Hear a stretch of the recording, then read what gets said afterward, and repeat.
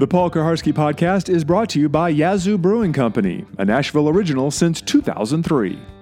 Live from the Georgia World Congress Center in Atlanta, this is Paul Kuharsky with a Super Bowl edition of the Paul Kuharsky Podcast, brought to you by Yazoo, the fine Nashville-made beer. I am pleased to be joined by Kevin Mawae. So this podcast may have a short shelf life, or you may be coming back to listen to it after he becomes a Hall of Famer Saturday night. Pleased to be joined by Kevin. Thanks a lot for the time. I'm so glad to be here. It's such a pleasure. Thank you now, and I've done it before, for what you're doing for this process for me, and hopefully I get the knock tomorrow, man, but I'm just going to go along for the ride, see how it goes. What will you do to pass the time? This is your fourth time now, so what's third time? So what's the plan to pass Saturday afternoon and wait all the way till, what is it, 6 o'clock? Well, I think this year, because we're on the East Coast, things are going to backed up a little bit, or are going to be happening a little bit sooner. But we were told last night to be in our room by, I think, 2:30 that we should know by 4. But probably more going to be like 4:30 or 5. 2 years ago, I had my mom and dad and my wife and one of my kids in the room with me, and it was just idle chatter for 4 hours. Last year, it was just my wife, my daughter, and same thing.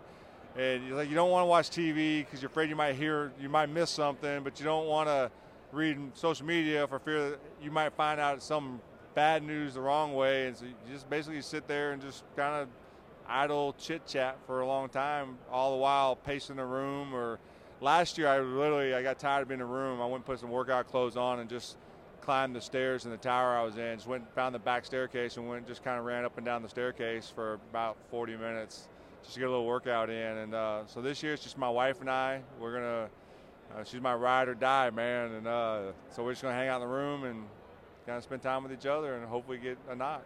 Did it go incredibly slowly? 3 hours never felt like so much. I mean, I would rather watch some saga story for 8 hours than to sit there for 3 hours and just wait. But it's a long wait process. It really feels like an eternity. So you've seen these sheets. A lot of us put together this. You've got one in front of you that's the Titans helped me with. It's got the kind of a picture of you and as a Seahawk, a picture of you as a Jet, but the highlighted picture of you as a Titan, and then a lot of stats and quotes. You just kind of skimmed it, but I wonder, as you look at it, what jumps out at you on there, or you're familiar with some of that stuff, but the first time you heard some of this stuff, what kind of bit you? Yeah, I think for me, the 16 years is a big deal. I mean, I have more pride in that than anything. And then the games played, 238 starts out of 241. There's not a lot of guys that played that long. And so I hang my hat on that I was durable, I was reliable, my teammates can count on me. I was accountable to my teammates and my coaching staff. And then when I look at it, like, I didn't know 3 years ago coming into this process that in 16 years I had 13 1,000-yard rushers. That for me was like, wow, that's pretty cool. And then the one stat that I found out this year that I didn't know was that in all my games I had 92 100-yard rushers, and that's like far exceeds any other offensive lineman in the NFL, and that was pretty neat. I mean, you come up there, you dig hard enough, you can find ways to skew numbers and turn them around and make them look good. But for an offensive lineman where there's no stats really readily available, to see numbers like that, those are the things that kind of like, wow, those are pretty special. Also, those 3 years you didn't have a 1,000-yard rusher. I don't have the specifics. You were hurt one of them. Yeah. I think Curtis Martin was hurt one of them. Yep. I think in Seattle you had hurt running backs and one of them. There were circumstances in all three of those years. So I think the last 2 years in Seattle, Chris Warren was hurt both of those years. I think the next guy was Lamar Smith, and I think I forgot who the other guy was. Steve Martin, I think, is Steve somebody or other. But they're like close to it, like 800 yards or something like that. And then the 1 year that Curtis didn't get it was in 2005, and that's the year I was on IR after week 5. Curtis went on IR like week 7 or something like that. So our team was decimated with injuries. And so you look back on that and be like, wow, that's the 3 years that I didn't play were the 3 times that we didn't have 1,000-yard rushers. But there's other factors that played into that. Other guys on the O-line hurt, but your main running back being down also plays a huge part in that. At what point did you realize in your career, I wonder if it's as far back as LSU or even before that, did you realize that you could do things athletically that other centers couldn't do, and that your team, if it so desired to pull you, was going to be able to do some things offensively that a team with a good center but maybe a less athletic center wasn't going to be able to do? Yeah, I knew, like, in high school, I was a second level player all the time. I can get to the second level. Never thought anything about it. And then in college, I came into LSU as a center, and then my redshirt freshman year, I ended up having to move to left guard because I had some injuries, or left tackle. And then the next year, I bumped from guard to center to tackle. And ESPN, I mean, Sports Illustrated did an article for each SEC team, and I was on the back of it, and it had there's a picture of me holding a pawn piece of a chess game, and because I was a guy that could move all over the place, and it was frustrating at times because I wanted to be a center, but I knew my athletic ability allowed me to play all 4 spots or 5 spots, and I played tight end in some situations. So that's why I knew that I knew all the time from a personal standpoint, I could do things that other guys on the offensive line couldn't do from an athletic standpoint. Coming into the NFL, I wasn't asked to do a lot of that stuff until later, towards the end of my Seattle Seahawks days, into my New York Jets times. And then that's when, given the freedom, I would just start experimenting. What can I do? How can I do things that you would never, a sane offensive line coach would never teach somebody how to do some of the things I did, but I would just try it, and I would learn by failure. And I mean, I'd have conversations with Howard Mudd and say, hey, I want to try a jump hook a 3 technique today. You're like, all right, go for it. Just give it a shot. And that's how my coaches allowed me to learn what I was capable of doing. But then I also had a knack for the angles. And that's what football is, a game that played on angles. And so I knew the angles I could take and to reach an offset linebacker that's 2 gaps removed, and what's my best way to get there, or even in open space, how to play the angles to make sure you're fronting up on the guy, not leading them too much. But again, it goes back to my coaches allowing me to experiment with what I was able to do. But I think the earliest is probably early college, when I knew that I could do things that you would never teach people to do. They're talking about Howard Mudd letting you do some of that stuff ties right into this Bruce Matthews quote, which I love. He said he would jump hook guys, do some stuff that at the coach's seminar of ideal line play, they'd be like, oh gosh, that's just blasphemy. He was a results guy. You wouldn't coach it that way. You would say that's graduate school offensive line mindset. When you have such super confidence in your skills, you can go off the radar and do your own thing. I just think to me, that's kind of what sets you apart. I want to talk about the other 3 offensive linemen. My thing is, I think, like, if I compare you to a baseline center, the difference between you and that guy, to me, is more strikingly dramatic. Maybe it's because you're in so much more space than the difference between Tony Baselli, who I think is a fantastic left tackle, and a baseline left tackle. Is that partially because he's doing things superb as well, but he's doing it in the same space that a regular left tackle is, and you're doing the center things in way more space? Yeah, I think, well, when you play the tackle spot or the guard spot, even off of the center spot, you play in a phone booth. I just had the ability to expand the size of my phone booth and know how to do that. And I was given an opportunity to with late with the Seattle Seahawks, but more when I got to the Jets. And so Tony Baselli, phenomenal athlete, could have played out in space with anybody, but his job was to protect the backside of Mark Brunell and every other quarterback that lined up behind him. And he did it phenomenally well. Just unfortunate for him, it was only for 7 years. Allen and Steve, you got a guard and a center on either side of you, but they never needed help. But their phone booth was A-gap to A-gap, or maybe when they pulled on a power or gap scheme. But for me, I wasn't confined to 4 walls. I was able to, I could choose whether I wanted to play you in the box or play you outside of the box based on how I wanted to make that call. I could let you go be the box player or let you go be the space player because I had confidence that I could reach the guy that's covering you up. And that's what sets me apart from other guys. Damani Dawson could reach a 2 technique. Dwight Stevenson would reach out to a 3 technique. And I was able to do those things on a very consistent basis. But knowing the abilities of the guys around me, what I could allow them to do when I made my calls, or what I wasn't capable of doing without them getting the right call. And so I mean, I might have, if I'm running an outside toss game, the ball's going out fast, but I got a play side linebacker that's shaded to the play side. I could choose to pull, or I think I had the ability to get to his play side shoulder before the ball gets outside, based on alignments and how I knew the guy played. And my coaches gave me the freedom to do that. So, but I think the ability to create whatever box I wanted to play in, whether it be vast or small, is what allowed me to set me apart from a baseline center. Mark Schlereth, who played with Nayland, a very good center, he said that there were two teams in the league that could do certain things. The Steelers, because of Dermontti Dawson, and your team, be it the end of Seattle, the time you were with the Jets, or the Titans. Yeah. That there were 30 other teams that wanted to do those things, wanted to find a guy that would allow them to do those things, but simply didn't have that chapter in their playbook because they didn't have a guy like that. And that's the one thing that I look at when I look at other guys is, what did you do that changed the game, that made other coaches think about how they call the plays? And so when we started all the toss out of the bunch formations with Curtis and toss cracks, or the open end screens to the wide side, then you, like the next year after the AFC Championship year, you start seeing other teams try to do it, and their centers were getting in the way. They just couldn't get out in the open space, or they get clogged up, or they just didn't have the ability to do it. So you always saw teams trying to do it, or trying to emulate it, but nobody duplicated it.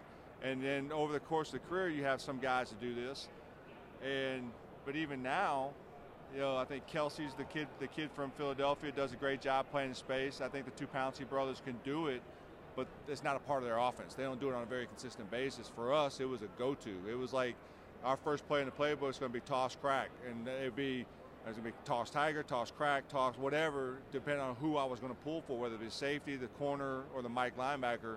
And so we would create different ways for me to get in space, but we'd mix it up. One time I'm blocking the corner, was playing the force, and the next day I'm playing the safety.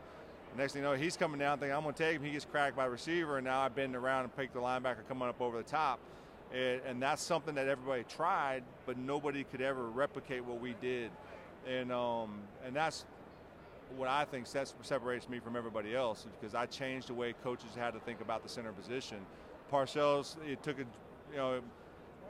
a calculated risk on making me the highest paid center in the history of the league. And I told him that day I signed my contract that I wouldn't disappoint him. And to this day, I don't think I ever have. But I don't think there's anybody that played the game at that position the way I played it. The most remarkable thing I came up with out of digging for this time around was from Zach Thomas, who I had a great conversation with about you, and you guys had a hell of a history of battling as divisional opponents. And he said when they sat down to get ready for the Jets, they did not game plan for a quarterback. They did not game plan for a running back. They game planned for a center. They game planned for you. I've never heard anybody game planning for an offensive line. Yeah, I read that, and I got a lot, because Zach and I had our battles. I mean, we played against each other at 8 years, 15 times in 8 years. The one game he did not play in was the Monday Night Miracle in 2000. And I think the game for them could have been a lot different had he played that game, and the comeback not been as great. But he was a fierce competitor and the smartest player I've ever played against. I mean, he's a guy that can look at your formation, diagnose the entire blocking scheme, and he did it in the middle of the game. Kevin's blocking down here. This guy's going, the ball's going to hit. I mean, he had the whole thing planned out, and he didn't stop it. But it was a fun deal. And I tell people all the time, if Michael, you know, it was a Magic Johnson had Larry Bird, then for me it'd be Zach Thomas, you know, and he's a guy I respect dearly, and as a player, I don't really know him as personally as much as I would probably have liked to, but we always had fun playing against each other, and it was a battle. I mean, the guy played hard, played sideline to sideline, but he was the smartest player I ever played against, and for that compliment. Does anybody nobody else ever game plans for the center spot, but I found out after later on. My last season with the Titans, I was playing the Jets. We were playing the Jets in New York, and one of the young offensive linemen told me prior to the game, because the defense has a play that's designed to take you out, and it's a pick play where you're going to get drawn out of the middle of the pocket, and Chris Jenkins is lined up as a 5 technique, and he's going to come in and just take you out. And so as the game went on, that within the first series, on a particular pass play, you could recognize it? Yeah, well, it didn't make sense because Jenkins, who's 335 pounds, was a wide 5 over Stewart on the right side. And then the nose tackle on his rush, he didn't rush me. He kind of stood there and he backed out, trying to draw me out of the pocket. And as soon as that happened, I put my head on a swivel and I saw Chris coming at me. And I backed up just enough time to kind of take the blow, but I knew what it was. And I went after him after that play, and then as Sean Ellis came and hit me. And so you fast forward several years later, I'm in Baton Rouge. I just got done working with Trey Turner at this pro day, and the Ryan brothers were there. And so I asked Rex about it, and I said, Chuck Smith, who was the D-line consultant at the time, he had told me about he gave it a name. And so I asked Rex, and then Rex's whole answer, "You damn right, we're trying to get you out as quickly as possible." And so that was kind of, it was confirmation that they at least spent some time trying to figure out how to eliminate me from the game plan, and it didn't work. But we ended up losing that game anyway. So, but the plays, if you watch the film, if you go on the film and watch it, you can see, there was no intention for Jenkins to come around and try to get to the pocket. It was all about coming and taking me out. And I still have my brace on after I had the elbow surgery, and I think that's what ticked me off even more, is because it was intentional. I wanted to ask you also about the union. Obviously, you were a key guy as president of the union. We ran into DeMaurice Smith this week, actually, at Ted's Montana Grill. And we had a chance to ask him about you, and he said he thought that you saved the union. And not in the way many people might think that he meant, but that you woke up one morning in 2008 to learn that Gene Upshaw had died. Yeah. And Gene Upshaw obviously was probably the strongest union figure there ever had been. And you did not sign up as union president to deal with something like that and to steer the union through the loss of the guy above you. How did you come to terms with that and guide the union through that? That was a difficult time, because the spring prior, when I got elected, I went there and told the board that I was stepping away from the union. After 12 years of serving on the board, I felt like my time was up and I wasn't going to run for the president job. But then I heard things were going on behind the scenes that I didn't agree with, and I just felt compelled that I needed to run, and I did. And Gene kind of convinced me that I needed to be a part of that, and so the day of the election, I reversed course and put my name in a hat and accepted the nomination. Well, then we had some deals that we had to deal with in that transition, and then and so we were a very divided leadership front at that time. And so fast forward into training camp, and I think it was like August 8th or something like that, I get a phone call early in the morning from Mary Moran, who was Gene's special assistant, and to let me know that Gene had passed away that morning. And, I didn't know what to do. I was like shocked, wow. I gave a statement that day at the Titans facility, and but what that did is start a whirlwind of a season, which we went 13-3 that year, to finding our next executive director. And what people don't know about that time, from the week of his death until the end of the season, every Monday I flew out of Nashville to Washington, D.C. or Dallas or some other city that first started off with going through how to put together this process or how we're going to find the next guy. And then the next several weeks was vetting search firms every Tuesday on my day off. And then from that point on, the rest of the season was vetting candidates. And that went all the way through March of that following year, of 2009. And so my off days during the 2008 season, when we went 13-3, was going through that process, which is a very heated and a very political process with our union leadership at the time and outside forces.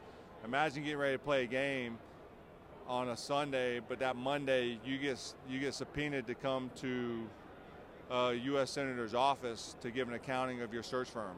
or your search process, and that and your integrity is being called into question because a particular individual didn't feel like you were doing it the way they thought you should have been doing it. And so I had to sit there before congressmen and give an accounting of my process and how I did that, and it caused some hurt feelings the way we did it. But at the end of the day, my goal was to find the right guy, but do it in a way that was done with integrity, so that could never be questioned on my part. And I feel like I did that. And the guy that ended up getting that job was D. And to this day, what I did within that organization, especially during that time, not even a lockout, but during that time to find new leadership and hold our current leadership together to where we got to a point where everybody was, all right, we're in the right place now to go forward. That was one of the hardest things I've ever done in my life. And I tell everybody that's when I went from a black beard to a gray beard. And I got the stress levels that I had. And I really believe I had one of my best years as a player in that 2008 season, because when I got back on a Tuesday night at midnight and had to be at practice at 7 o'clock the next morning, that was a relief for me. For like 4 days of practice and a game was my haven away from the political mess of the NFLPA. And it really forced me to focus on just being a football player, because I didn't want to deal with the PA stuff during those times. And I would say no matter what people think of the union or how the union's done or any of that, that your role with the union is another chapter in what I believe to be a Hall of Fame career. I mean, and that's something other guys didn't do. I agree with you, because I think, what did you do for the game? Not just playing the game. What did you do for the entire game? And that includes the negotiations, that includes player leadership at the highest level, that includes being able to call any player on that field that I represent, before a game, going across the field and talking to somebody from the Indianapolis Colts and say, hey, what's going on in your locker room? And, this is what we're trying to do. Or going to, the Jacksonville Jaguars and talking to their guys and having that communication and that relationship that I'm playing against you today, but I want you to know, like, when I step foot off this field, my other full-time job is to represent you, to get you the best, to take care of you as a player. And I think players recognize that, and I think sometimes that gets lost in the shuffle. But I tell people all the time, my proudest moment off the field as a football player is my name on the 2011 CBA, because I know what went through in those 4 years as a president to get to that point. Everything from Gene passing away, to finding a new executive director, to restructuring our leadership board, to finally going through a lockout and making sure that we stayed strong through that, and then finally culminating in the 2011 season. And so unless you sat in my shoes or sat along those rides with me, people don't know. They don't know what happened behind closed doors. And Dee and I joke around all the time. If we ever wrote a book, it could be a bestseller, match Marvin Miller's book. But it was tough. It was the first 8 months was the hardest 8 months of my time as a player, as a rep or player president, vice president of the NFLPA. Fascinating inside insight. Listen, man, I hope you get the knock and not the call.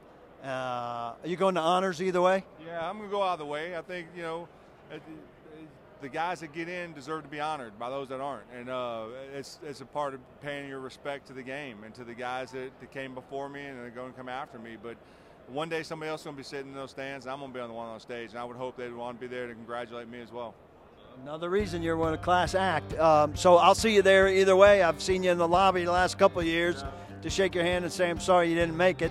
Hopefully this year I'll be in one of the front 2 rows where you're up on the stage. But either way, I look forward to seeing you Saturday night. Thanks so much again. Can't thank you enough. You've done a great job, and you're going to do a great job in there tomorrow, Saturday morning. The Paul Kuharsky Podcast is a joint production of paulkuharsky.com and Vocal. For more information and more programming, please visit vocalnow.com. That's VOKAL now.com.